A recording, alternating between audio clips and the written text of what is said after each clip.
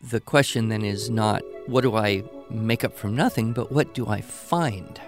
What can I find that I have knowledge or experience or information about?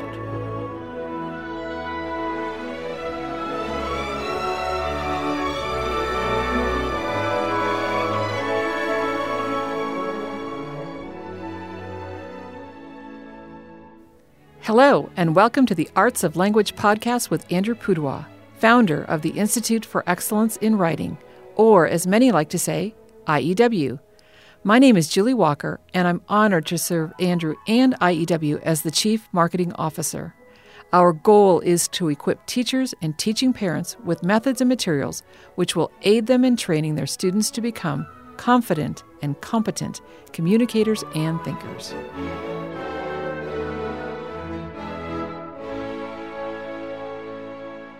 So, Andrew, we're going to talk about a topic that I know that you know a lot about, and I know very little about other than what I've learned from you. So I think this might be interesting to talk about the 5 canons of rhetoric. Now, when I think of canon, I think cannonball. Like I think big gun. Exactly. Or like the 1812 overture where they play the cannons as a part of that. My grandson's favorite. He Yeah. just loves listening to that, waiting for the big booms. We were talking about this the other day. We had some dinner guests over, and we were wondering if they ever shoot cannons for real now any place when they play that live. Well, I would hope so, but not with any actual ammunition. Cannonballs, that would be dangerous. That would be. But no, that is the 3N canon. Okay. C-A-N-N-O-N. Okay, got That it. means big gun. Big gun. All right. You find got on, warships, it. Okay. old warships.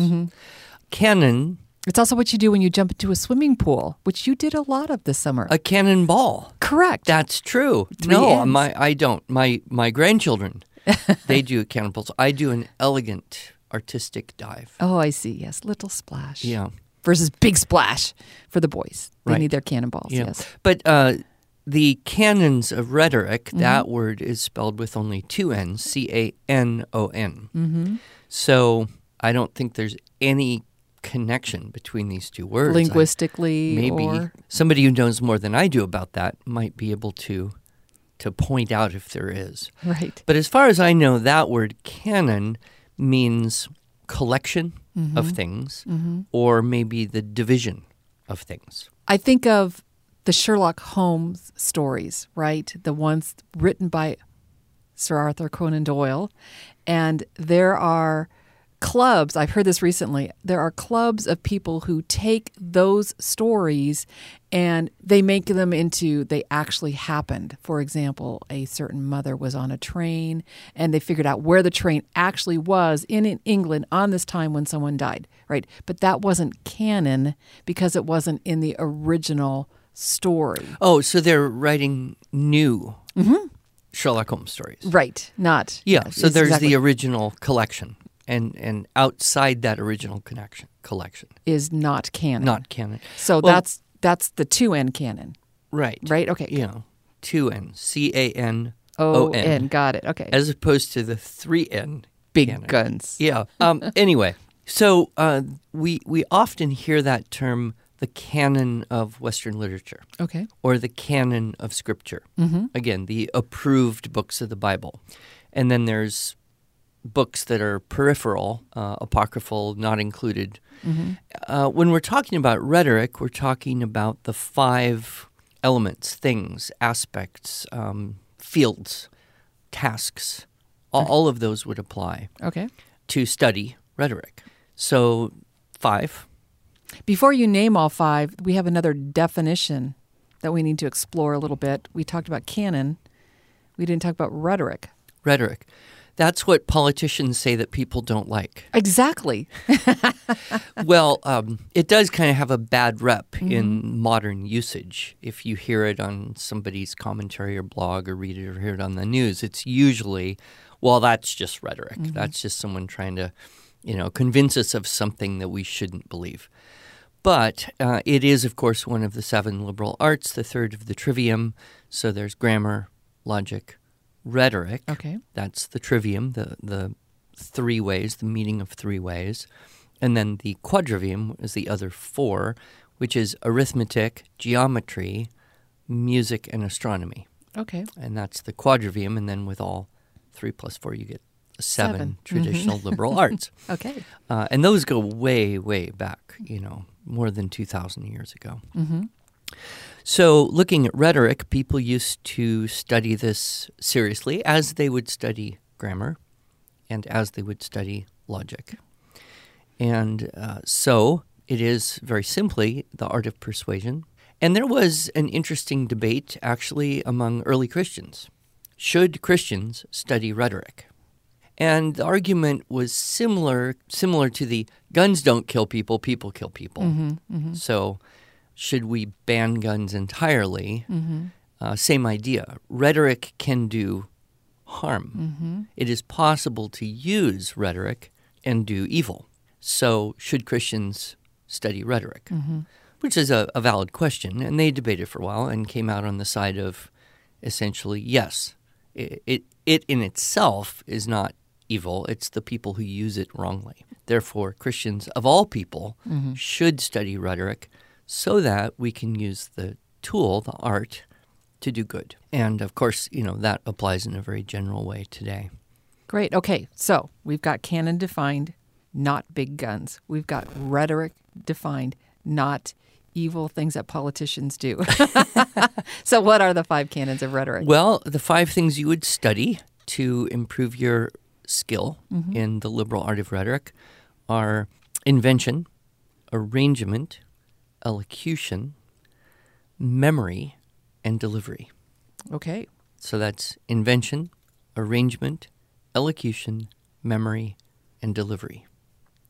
Those 5 things. And is there a particular order that you study them when you know them? Well, it's a little bit, if you compare it to music, Mm-hmm. yes, there's things you learn first, but you also continue to practice everything. I see. Mm-hmm. So though the order there is based pretty much on the process. So let's say you want to write a speech. Okay. You want to give a speech. You Mm-hmm. want to go out and persuade someone of something. Okay. Or persuade a whole lot of people Mm-hmm. of something. The first thing you do is figure out what to say. Right. So that's invention. Okay.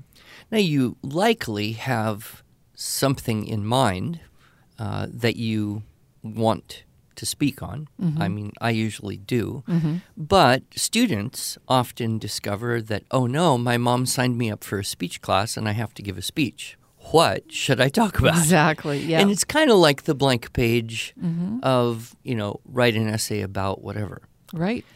So the word invention is, of course, derived from the Latin invenio, Mm-hmm. meaning to find or discover. And I know this so well, Andrew, because in all of the Structure and Style for Students classes, when you get to Unit 7, which is inventive writing, you explain this to the students. Right. And it's comforting because when you think of, well, I have to make up something. Mm-hmm. Well, nobody makes up something from nothing. We need ingredients. We need pieces. We need parts. Mm-hmm. So the question then is not, what do I make up from nothing, but what do I find? What can I find that I have knowledge or experience or information about? And of course, as students grow older, their interests expand. Mm-hmm. They generally read more and have more activities that connect them with things that they do care about, that Mm-hmm. they're interested in. But that process of invention is really solving the problem of what to write. Right. Exactly. Then, of course, the next step is arrangement. Okay. So if you figured out kind of what to say, now you want to have a strategic sequencing. You want to have an ordering of those ideas. So arrangement is basically what order to present those ideas. And there are strategic ways to do this. I think all of us have heard speakers who are very organized, and there's a good logical flow from one point to the next and smooth transitions. And by the end, you're just like, wow. Mm-hmm. And then we've also heard speakers who perhaps haven't taken the time to do that, Mm-hmm. and they bounce around. And it's a little bit disorganized. And at the end, you're kind of like, well, what was that all about? So the effectiveness of a presentation can be very strongly affected by the proper sequencing. Right. And I can't help but think, and, to all you listeners who know IEW well, Andrew's Unit 8 persuasive essay model. And that, Andrew, is very strategic in how you present the ideas in a, I won't say correct order, but a strategic order to be able to persuade your reader to your thinking. Right, and that isn't something that I invented. It isn't something that Webster came up with. You can go all the way back to, the people who studied and taught rhetoric. Okay, great. 2,000 or more years ago. They basically worked out the principles of that model. I see. Okay, it's a great model. Yeah. And I've had kids go into speech competition, do a persuasive speech, do really well, win. I had one of my students won the nationals. And then he just said, well, I just used your Unit 8 persuasive essay model. Exactly, so, yep. But so there's arrangement. Then once you have kind of an outline, you know the sequence of how you want to present the information that you have collected up. Now there's elocution. This also derived from the Latin loquor, which is a verb meaning to speak. So the question then is how to say what you want to say. Okay. And within that, we have choices. We choose vocabulary. We decide what sentence structures to use. We apply some of the literary devices that we have available, that we know of. And when you get to that point, you're also wanting to be sure to follow one of the first rules of rhetoric, which is know your audience. Okay, right. Right? I speak to different groups of people, pretty much two. I talk or write for homeschool moms, and occasionally I talk or write for school teachers. And you can imagine that there's a vocabulary that might change. There are examples that I might use for one group but not the other.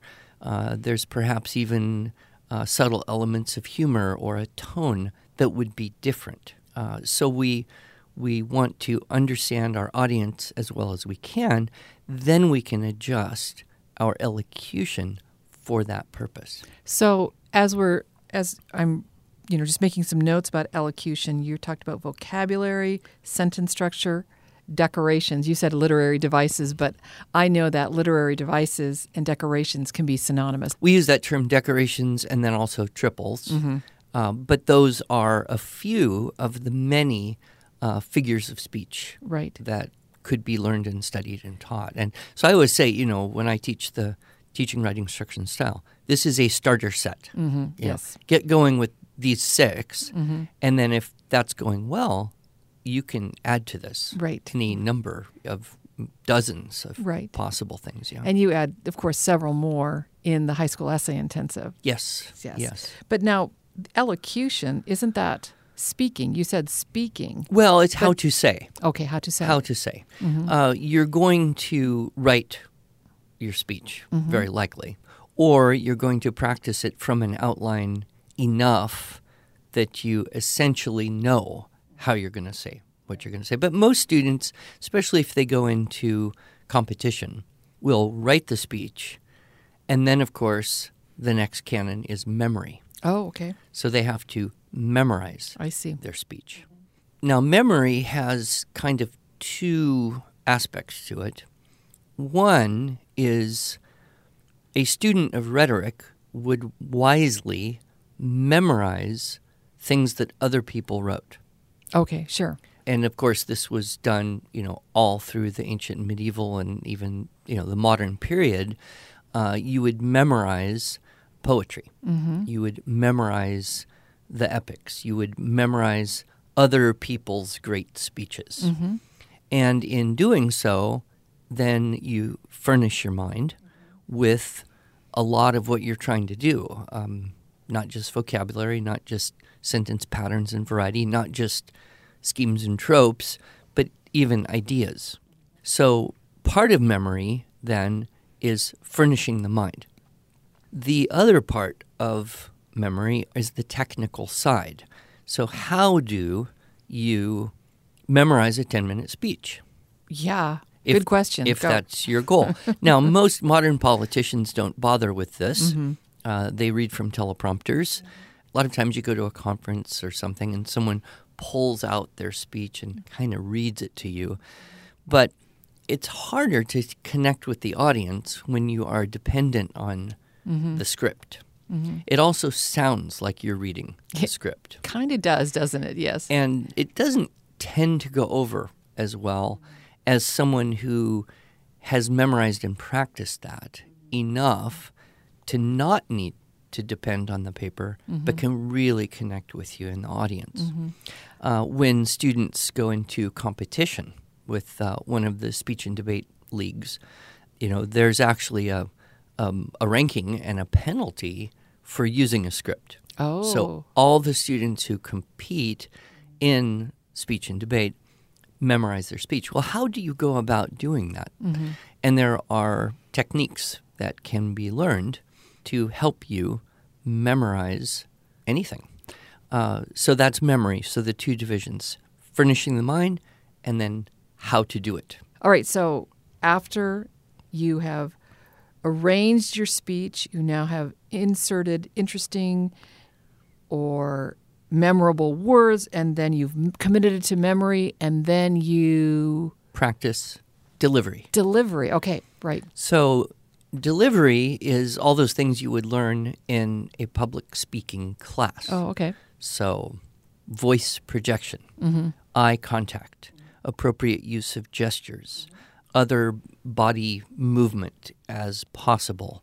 Probably also stopping certain body movements if possible, like, shaky legs, trembling hands because you're doing a speech in front of people. Whoa. Yeah. So those, most adults have at one point got at least to the edge of a public speaking class, if not having done a whole semester somewhere along the line. So that's the kind of thing you're practicing. And there are do's and don'ts with delivery. Although today in the world, fewer people give speeches and more people write stuff. Okay. So I would say for our modern students, yes, that public speaking practice is very valuable, but most ideas are now promulgated on screens. Correct, yep. And that involves design. So, in the ancient world, it wasn't very practical to write something and then copy it 1,000 times and give it to 1,000 different people. That would have been very expensive, very time-consuming. So you'd write it once, come around yet. memorize it, and then go give it to 10 people here and 50 people there and 100 people there, and pretty soon, 1,000 people heard your ideas. But now, of course, we don't do that. Although it's interesting how podcasts and webinars and so we've made almost this interesting shift from, the verbal to the written and now back to the verbal. And we have had many requests from people who want our podcasts transcribed so they can read it. And we're not at that point that we're prepared to do that, but I just think it's interesting, this cycle. It keeps going round and round. Well, and there are some people who would prefer to listen or watch a video, and other people who would prefer to read it in terms of how easily can they attend to the information, how quickly can they get through the information.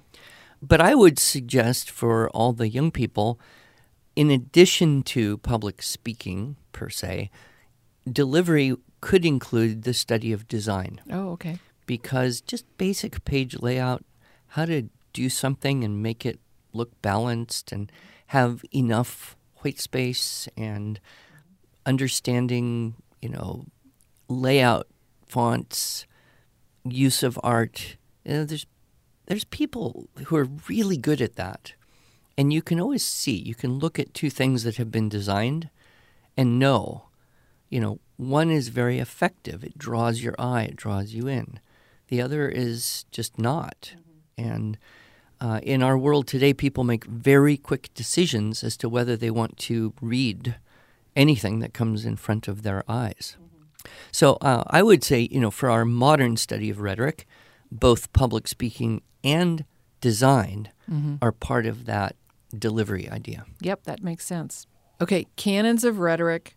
There are 5 of them. You kind of gave us a broad brush, 30,000-foot view. Can we dive a little deeper into each one of these? Can we talk about invention a little bit more? Sure. That is the problem of what to say. And sometimes it's not much of a problem. You have something you really want to say. And other times it is a bit of a problem because you're not sure. But when you are creating a presentation of some sort, you work from kind of the huge, big idea into something, that is then manageable given the time and space that you have. So you might say, well, what do you care about? That's a good place to start. Sometimes it's assigned. You must speak about, a trip you took. You must speak about an issue that matters to you. And, some people are like, well, I don't really care about anything. But, other people are passionate. For example, I have an extremely strong opinion about garlic and peppers. I knew you were going to go down this road, and I'm really grateful because that's pretty innocuous. Good. Well, yeah, you want to stay away from things that appear to be political. Yeah, antitrust laws, etc. Yeah. But so I might say I would just love to convince people of the value of being sure they get enough garlic and capsaicin in their daily intake of nutrients. Okay. So that would be kind of a large thing that interests me. I believe in it, and so that makes it better. So then you would look essentially at, okay, what are some divisions of that? And this is where our first thinking skill of division comes in. Now, I teach this in Unit 7 with the kids and say, okay, you're going to write about Disneyland. Well, what are some things about aspects of topics pertaining to Disneyland? The word topic is interesting. It's from the Greek topooi, meaning place. Okay. So within the big subject, what are some of the places inside that or the divisions? Okay. So I think about garlic, right? And, I would think about how it, enlivens the food. So the use of garlic to improve the quality of life because your food will taste so much better. Right. And then I might think about the benefits of garlic during COVID. Yes. If you eat enough, social distancing is no problem. Right. People will naturally stay away from you, and you will be safer. And then, I would also think, well, what about the tremendous health benefits? Now, some of those ideas that I have may be just coming from my experience. Right. And so the first one, Yes. Talking about cooking with garlic and flavor enhancement and which recipes, benefit from the garlic and why you should always double or triple the garlic in a recipe if you see it. That's my experience. So I'm drawing there maybe from my own mind, my memory, my imagination, if you will. If I go over into the whole idea of health benefits, now that's an area I probably want to research. So I want to look into who has done some actual research. So what are the chemical compounds? What's the effect on the immune system? So the invention process is kind of going to be a combination of what do I know, what do I think, what can I imagine, and where can I get some facts to support that. Right. So that kind of meshing together. And then I'm going to basically do a brain dump. I look at my maybe 3 or 4 topics and just put down as much stuff as I can find or think of in no particular order. A lot of times that is really helpful for a student because they start to find, oh, well, there's more about that idea. and there's more connected to that, and there's more connected to that. And they kind of follow the little rabbit trails. Now, if you get too much information, that's okay. Right. Because you're going to plan your speech, and that's where we get to arrangement. That's where your length dictates structure and so forth. Right. If there's something that's a bit on the controversial side, garlic is not, of course. Some people are allergic to garlic. Some people don't like garlic. Some people want to cheat and use granulated garlic rather than whole cloves of garlic. I mean, that could be somewhat controversial. Well, okay, so we could add to our topics objections Okay, right. that people may have. Right. And those may be one or more topics. We could have one topic of general objections and just list a few, or we could have several different ones. So you talked, just before you go on to your next point, you talked a little bit about making lists. How do you get those ideas out to be able to make these lists? Well, some people are just more facile, and they just write stuff that comes to them. Other people have to search around a little bit. You're finding, you're looking for to find. So that would be having the right questions. Questions, yep. Yeah, and so you look at the categories of questions, basic who, what, where, why, when, how.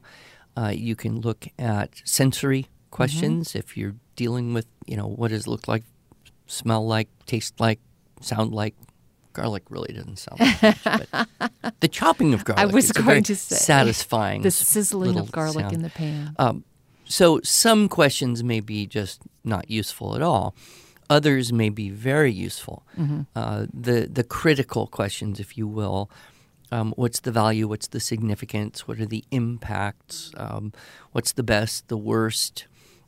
So, those questions. One of the big questions you can use is what are the objections to something? Oh, okay. And that's where we get into kind of the pro-con, right? So if we were discussing something that has a range of opinion, gun control or something, then we would get deep into, pros and cons and then maybe other useful or interesting facts. So you could kind of list those things as well. And then you would choose. Now that's useful because if you get into your arrangement, you would want to use that strategy of being able to acknowledge an opposing view. Well, and you know what, Andrew? We are about to launch into arrangement. I can just tell, but our timekeeper has told us we are out of time. So can we pick up next week with arrangement? Is that too cruel? I'll see you then. Okay, sounds great. Thank you.